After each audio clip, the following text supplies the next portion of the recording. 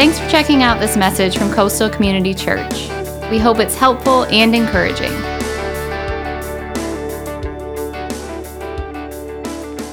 Hey, everybody, good morning and welcome to Coastal Community Church. I am Pastor Chris. Welcome those of you who are watching online. Thank you so much for tuning in and staying engaged. And welcome to all of you. Hey, this is the sixth service, the last service of the weekend. I kind of suspect one of two things. One is you thought Pastor Chris's voice is going to be spent. We're going to get out of here early, go eat that Easter ham. Or you know this is the last service and he's going to let it rip. Guess which one it is? Guess which one it is? Hey, happy Easter. We are so glad you're here today. But guess what? Not only is it Easter Sunday, you ready for this? It is our church's 32nd anniversary. Happy anniversary. Happy anniversary. Yeah. Our first Sunday as a church was Easter Sunday, 1990. We met at the old Exchange Building downtown at the intersection of East Bay and Broad. I was 22 years old, so you do the math. 32 years now of loving and serving our community. 32 years of seeing lives forever change by the power of the gospel. 32 years of sharing and experiencing the life and love of Jesus with Charleston and the world. But guess what, my friends? Hold on to your fork because the best is yet to come. I believe that. And if you've been a part of Coastal, you've seen it, haven't you? You know it. The best is yet to come. Now, for the past 4 weeks leading up to this weekend and preparing our hearts for Easter Sunday, we have been in a series called At the Cross. And each week we've looked at the cross through the eyes of the people who were actually there when Jesus was crucified. And it's not who you might expect. You see, most of his closest disciples, for the most part, had turned tail and ran. They were afraid. Instead, we looked at the cross through the eyes of a Roman soldier, the one who had executed and tortured Jesus. We looked at the cross through the eyes of a devoted servant, Mary Magdalene, who had been there serving and ministering with Jesus. We looked at the cross through the eyes of Jesus' earthly mother, Mary, the only one who had seen Jesus take his very, very first breath and was there when he breathed his last. And then finally, last week, we looked at the cross through the eyes of a condemned criminal, a man who was actually dying on the cross right next to Jesus. But because of a final conversation, a single conversation right before his death, it changed his life forever, his eternity forever. But there was someone else who was there at the cross when Jesus was crucified. Someone we haven't talked about yet, someone you might not have expected to be there. You were there. I was there. You see, we were all there at the cross when Jesus was crucified. Hebrews 12:2, in fact, says, "For the joy set before him," circle that phrase, underline it, "he endured the cross, scorning its shame, and sat down at the right hand of the throne of God." Now, why? Why did Jesus endure the cross? It says, why did Jesus endure the beatings, the spikes pounded into his hands and feet, the crown of thorns slammed down onto his head, the public humiliation? Why did he go through all of that? Well, what does it say? It says, for the joy set before him. What in the world is he talking about there? Well, I believe that the answer is actually who? Who is he talking about? He did it for you. You are his joy. We are his joy. It says, for the joy set before him, he endured the cross. You see, he knew that without making this sacrifice, without satisfying God's holy justice for your sin and mine, you and I could never be made right with God. Satan, sin, and death would never be defeated. And kind of like a proud parent, who experiences great, great joy when their kids are born. Jesus knew that we could never be born again without him enduring the cross. So we were the joy that was set before him. But not only were we all there in Jesus' heart and in his mind, we were actually there in another very, very real way, a very profound way. 1 Peter 2:24 says this, he personally, talking about Jesus, personally carried our sin in his body on the cross so that we can be dead to sin and live for what is right. By his wounds, we are healed. Don't you see? We were all there with Jesus on the cross because he was actually carrying our sin in his body on the cross. Your sin and mine, the sin of the whole world in his body on the cross. He took the punishment. He paid the price so you don't have to. Now, how did that happen? I mean, how did it actually get to that? Why was all of this even necessary? Let's go back to the very beginning. God's plan has always been to have a love relationship with you. In fact, you were made to be loved by God and to love him back. Maybe God brought you here this weekend to hear that. He made you to love you, and he wants you to love him back. In fact, Ephesians 1:4 says, even before he made the world, God loved us, and he chose us in Christ to be holy and without fault in his eyes. So you go to the Garden of Eden, right? God creates man and woman, and he puts us there in the garden to have fellowship with him, to love and to be loved. However, I think we all know that the key ingredient in any love relationship is freedom. It's the freedom to choose, right? I mean, you don't want anybody to love you because you force them or because you make them. You want them to love you because they want to, because they choose to.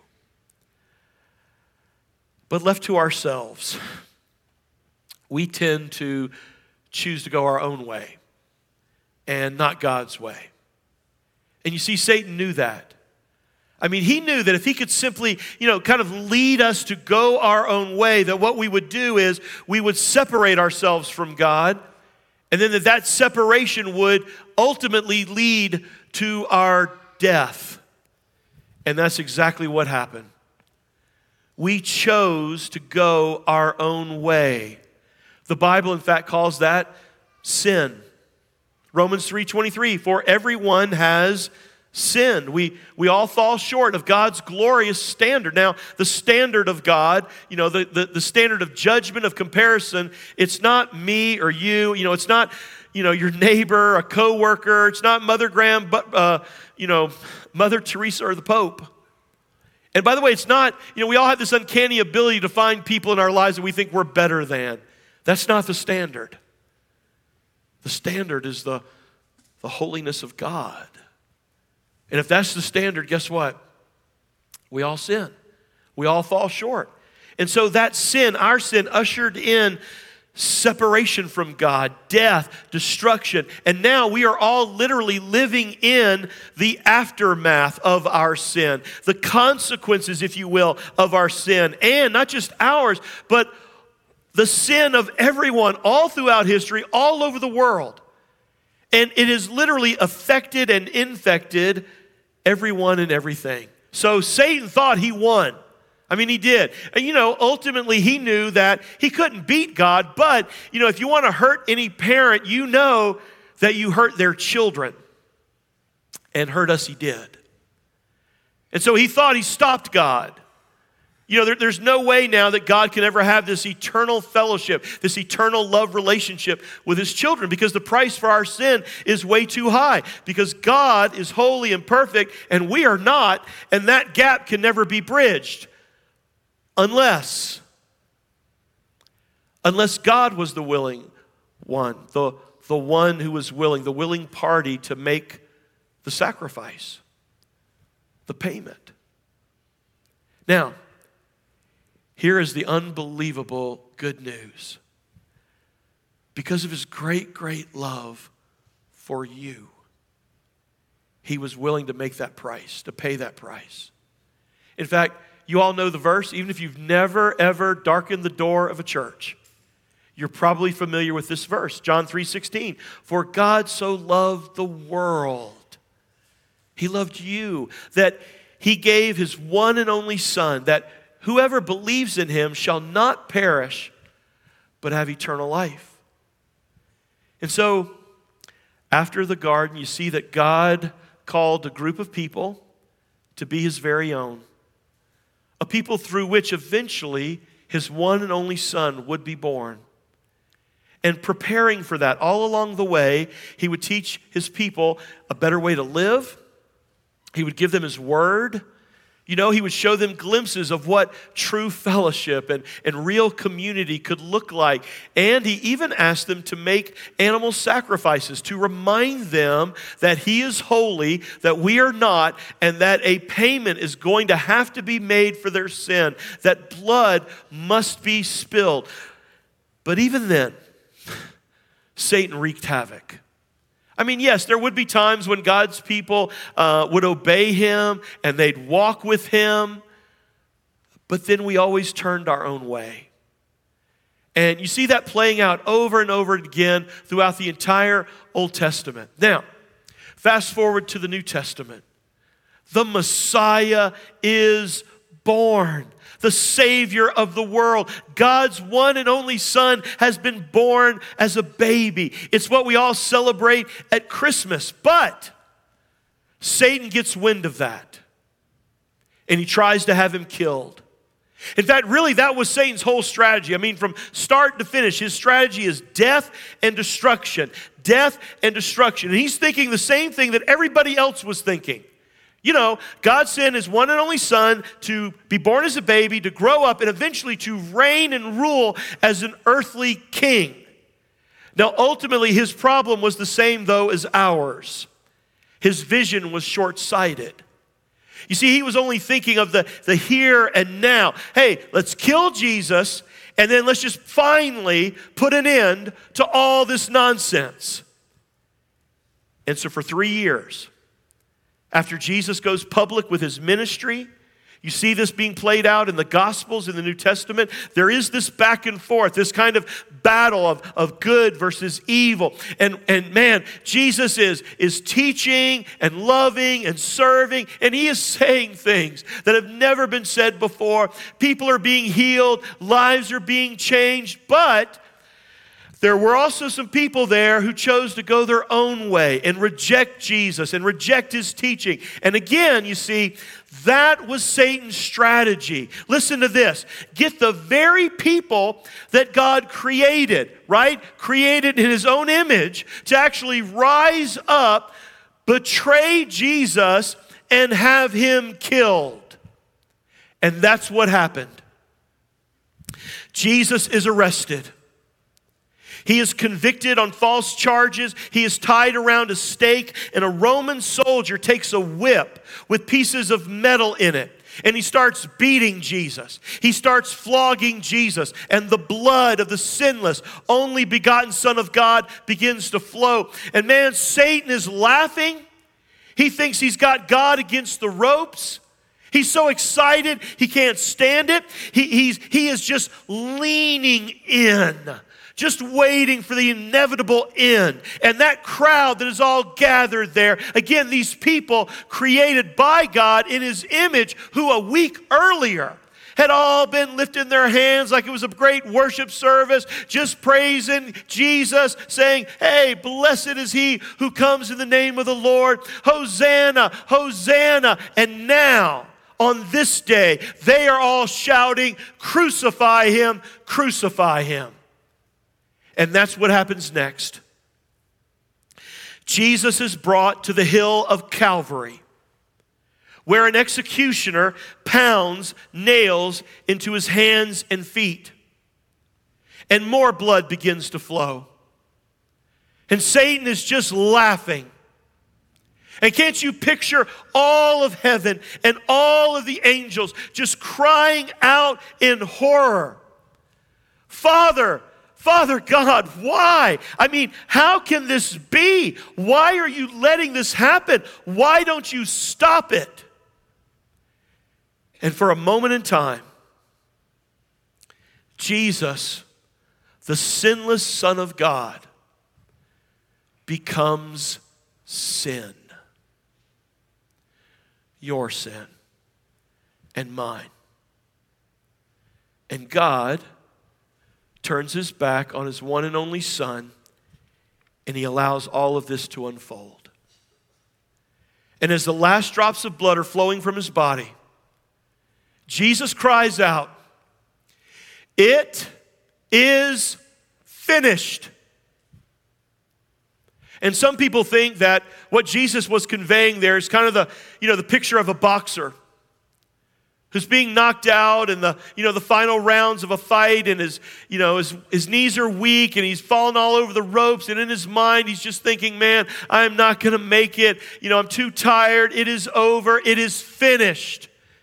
And then he just collapses in defeat. And that's exactly what Satan thought too.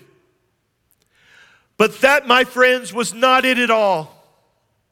Jesus was giving out a statement of triumph, a statement of victory. It is finished. Finally, throughout all of history, now the ultimate sacrifice has come. The ultimate price has been paid. The blood of the sinless Lamb of God has been shed.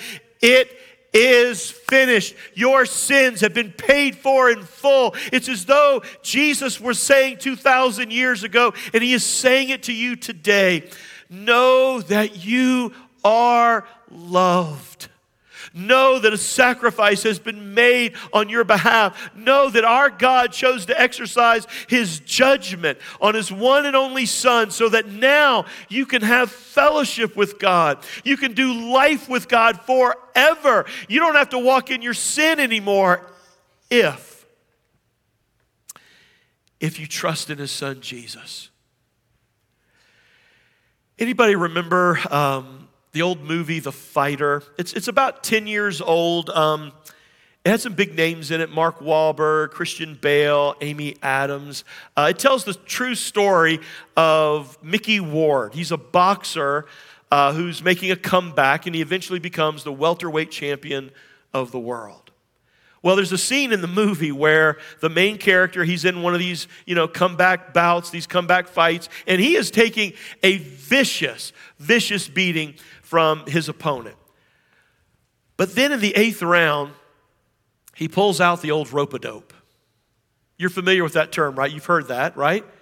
If you haven't, the rope-a-dope was a boxing strategy first made famous by Muhammad Ali in his title fight against George Foreman. Muhammad Ali is known, of course, for his speed and his quickness. And yes, Foreman today is known for his grill, but back in the day, he was known for his strength and his power.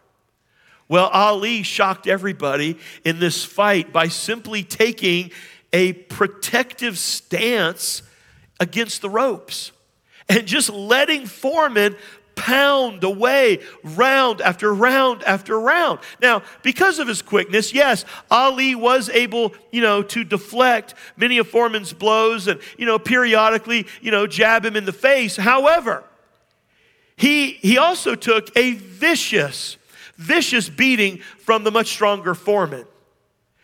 But it was all part of his strategy, you see. He felt like he was simply the better conditioned athlete, and eventually Foreman would tire and he'd wear himself out. Well, by the 5th round, it was obvious that that's what was happening. And Ali, in only his style, begins to taunt him even more. And he's still lying against the ropes and he's taking a pounding. But finally, in the 8th round, after Foreman is just exhausted, Ali basically turns around, gets off the ropes, and knocks out Foreman and wins back the heavyweight championship of the world. Don't you see? That right there was exactly what Jesus did. He took the best that Satan has to offer. He took the best. He drew Satan in. He took the betrayal. He took the beating. He took the crucifixion. And then he pulled out the ultimate rope-a-dope on the prince of darkness and put on the greatest beatdown in the history of the world. And today, the cross that was once a symbol of death and destruction is now a symbol of Christ's victory and our freedom. Listen, sure, Satan might have thought that he had won it first. I mean, he probably misunderstood exactly what Jesus meant when he said, "It is finished." But I think he must have known that something was up when at that very moment the ground shook with a violent earthquake. He must have known that something didn't quite add up when at that moment the sky turned to darkness. He must have thought, man, something's not quite right when the temple curtain that had separated the people of God from the presence of God had been ripped in two. And then 3 days later, on Easter Sunday morning, our God cleared up all the confusion. Let me ask you a question today. A question to our parents. How do you wake up your kids in the morning? You know, I know it's been spring break and maybe you got a little bit of reprieve this past week. But in general, how do you wake them up? I mean, you know, are they old enough so maybe it's a little bit of their responsibility? They've got some sort of alarm on a device or, you know, a phone or something. Or raise your hand if it is just an ordeal. I mean, like a lot of yelling, a lot of screaming, you know, all that stuff, right? And it's coming tomorrow morning, right? Well, at our home, years ago, when our kids were very young and still at home, this became kind of a big joke in our house. You see, we homeschooled our kids, and even though our kids, you know, didn't get to sleep in all morning and, you know, wear their PJs all day, there wasn't this mad rush, though, you know, just to get up really quick and, you know, hurry up and get everyone out the door. Now, usually, Janet woke up the kids. But for some reason, on one particular morning, I woke everybody up. Now, you need to know something about me, about Pastor Chris. When I wake up, I'm up. I am. I'm fully awake. I am not one of those grumpy, groggy, slow-rising people who needs a shower or a cup of coffee or something to wake up. That is not me at all. When I'm up, I'm fully up. So I just kind of ran up the stairs, right, of my kids, and then I just burst into their room, opened the door, flung it wide open, and then kind of like in my, you know, Ric Flair voice, I was like, woo! Hey, it's time to get up, baby. Wakey, wakey, eggs and bakey, let's get up. You know, and then I even kind of, you know, I jumped in the bed, and then, you know, in Christopher's room, I kind of did an elbow drop on him, and I was just, man, let's get up. Well, guess what happened next? They complained to mommy. You know, that Dad didn't wake them up right, you know. I didn't do what Janet did, what Mom does. Because here's what Janet would do when she wakes them up, okay? So Janet would very quietly walk up the stairs, and she would just ever so slightly open the door of their room, and then she would kind of, you know, sneak in and just sit quietly on the bed next to them. And then she would put her hand on their shoulders or on their forehead and say, "Good morning, sweet prince. Good morning, sweet princess." And that's what they did. Now, not exactly my method, okay? It's just not, I wasn't aware of that. That's not what I did. I just think it's fun for a dad to walk into the room of his kids, right? And enjoy waking them up. So let me ask you all a question. What do you think our God did 2,000 years ago? I mean, you think about it. Jesus, his son, has been dead in a tomb for 3 days. Now, I can't prove this, but I like to think that maybe, just maybe, on Easter Sunday morning, as our God began to walk down the stairs of heaven, that every angel in heaven hushed for just a moment. And then maybe one angel in the back said, "Hey, why are we all being so quiet?" And then another one responded, "Because our God is about to get his son up. And when Jesus wakes up, it is on." And then I believe that as he strolled through the universe, every star, every planet, all of creation turned its attention on him. And then he walked down into that borrowed tomb of Israel. And the presence of God was so strong that the Bible says an entire legion of Roman soldiers became like dead men. And then our God took his mighty hand and then he rolled back that stone. And I think he walked into that borrowed tomb and he said, "Woo! Jesus, it is time to get up. We have won. We have won. It is finished." And I believe that Jesus' eyes opened full of life. And here we are today, 2,000 years later.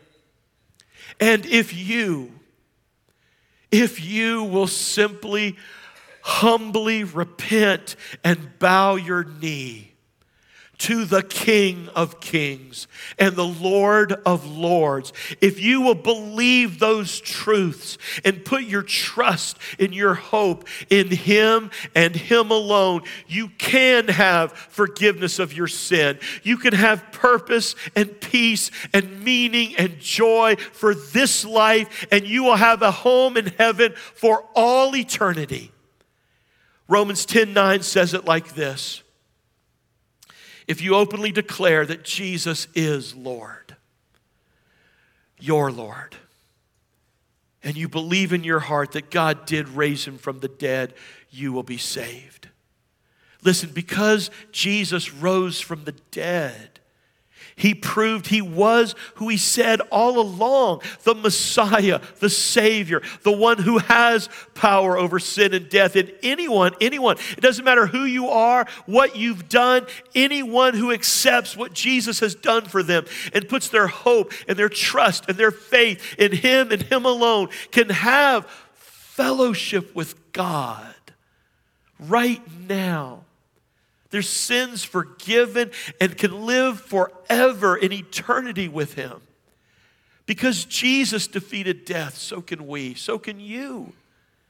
And then listen to this. It just gets better and better.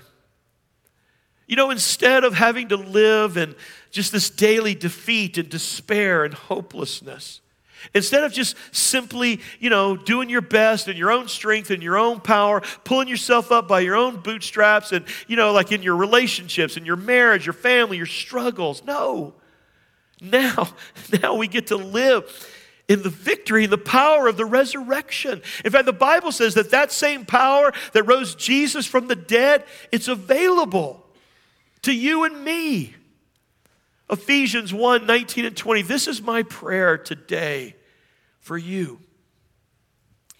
I also pray that you will understand the incredible greatness of God's power for us who believe him. Listen to this. This is the same mighty power that raised Christ from the dead and seated him in the place of honor at God's right hand in the heavenly realms. Don't you see? We do. We have resurrection power. And now we as a church, both collectively and individually, listen, man, we got a mission. We have a reason for living. We have a purpose for life. We get to share that hope, share that good news, to love our community back to God. We get to share that with the world around us. In fact, I want to invite all of you, every one of you here today, watching this online, I want to invite you to come back next Sunday to a new series that we're kicking off next week called, in fact, Living in Victory. And each week, we're going to talk about how we can actually do that, live in victory over things like worry. Anybody struggled with that for the last couple of years? Victory over worry, over busyness, over damaged emotions, over indecision, over the dark valleys that we go through, over hurt and pain and fear. I hope you'll come back. But right now, on Easter Sunday, 2022, you have a choice to make. Sure, you can continue to struggle in your sin. And you can think that one day when you face God in eternity, that maybe, just maybe, your good will outweigh your bad, and maybe He'll let you just sneak on into heaven. It doesn't work that way. It doesn't. Even the shadow of a sin will leap out in the presence of God. And you are either covered by the blood of Christ because of your faith in Him, or you're not. So you can choose that, to live in sin, or you can live in the victory of the cross and the resurrection if you believe. If you put your faith and your trust in Christ. Now listen to me. All of heaven is watching. And they are hoping that you'll choose Jesus. You'll choose Him today. And so are we. So are we. And I want to give you a chance to make that choice right now. Bow your heads and pray with me. Dear Heavenly Father, God, today we thank You for the cross, for the empty tomb, and for the resurrection, and all the miracles associated with this day. Thank You, thank You. Thank You for the memories of the past 32 years here at Coastal. And God, we truly believe that through faith, the best is yet to come. Thank You. Father, we also believe that You have been drawing people to Yourself, and there are people here in this room, there are people watching online, they're ready. God, they're ready. They're ready to come home. Listen, if that's you, and you're ready to choose Jesus, just pour your heart out to Him right now. It doesn't matter who you are, what you've done, what your past looks like. If you'll just take this one step of faith, God will run to you. He will make up all the distance. He will welcome you with open arms. Just pray something like this. Dear Heavenly Father, I admit it. I am a mess. I've blown it. I've walked away from You. I've even pushed You out of my life. But God, today, I want to come home. I do believe. I believe that my sin put Jesus on that cross. That He was killed in my place for me. But Father, I also believe, as much as I understand, as much as I know, I believe that He rose from the dead and He is alive. He is. And today I put my faith and my trust in Him and Him alone. And I openly declare in my mind and my heart that He is the Lord. And I ask Him to be mine, my Lord and my Savior. And God, for the rest of my days until You call me home or come again, I just want to follow Jesus. Thank You. Thank You for forgiving me. Thank You. I pray these things today in Jesus' name. And Father, we also pray today for those who are here that have already made that decision in faith, and they walk in faith and they're living in victory. Today, Father, we have so very much to be grateful for. We love You and we praise You and we pray all these things today in the name of Jesus. Amen. Amen. Thanks for listening. From Pastor Chris and the family at Coastal Community Church, have a blessed day.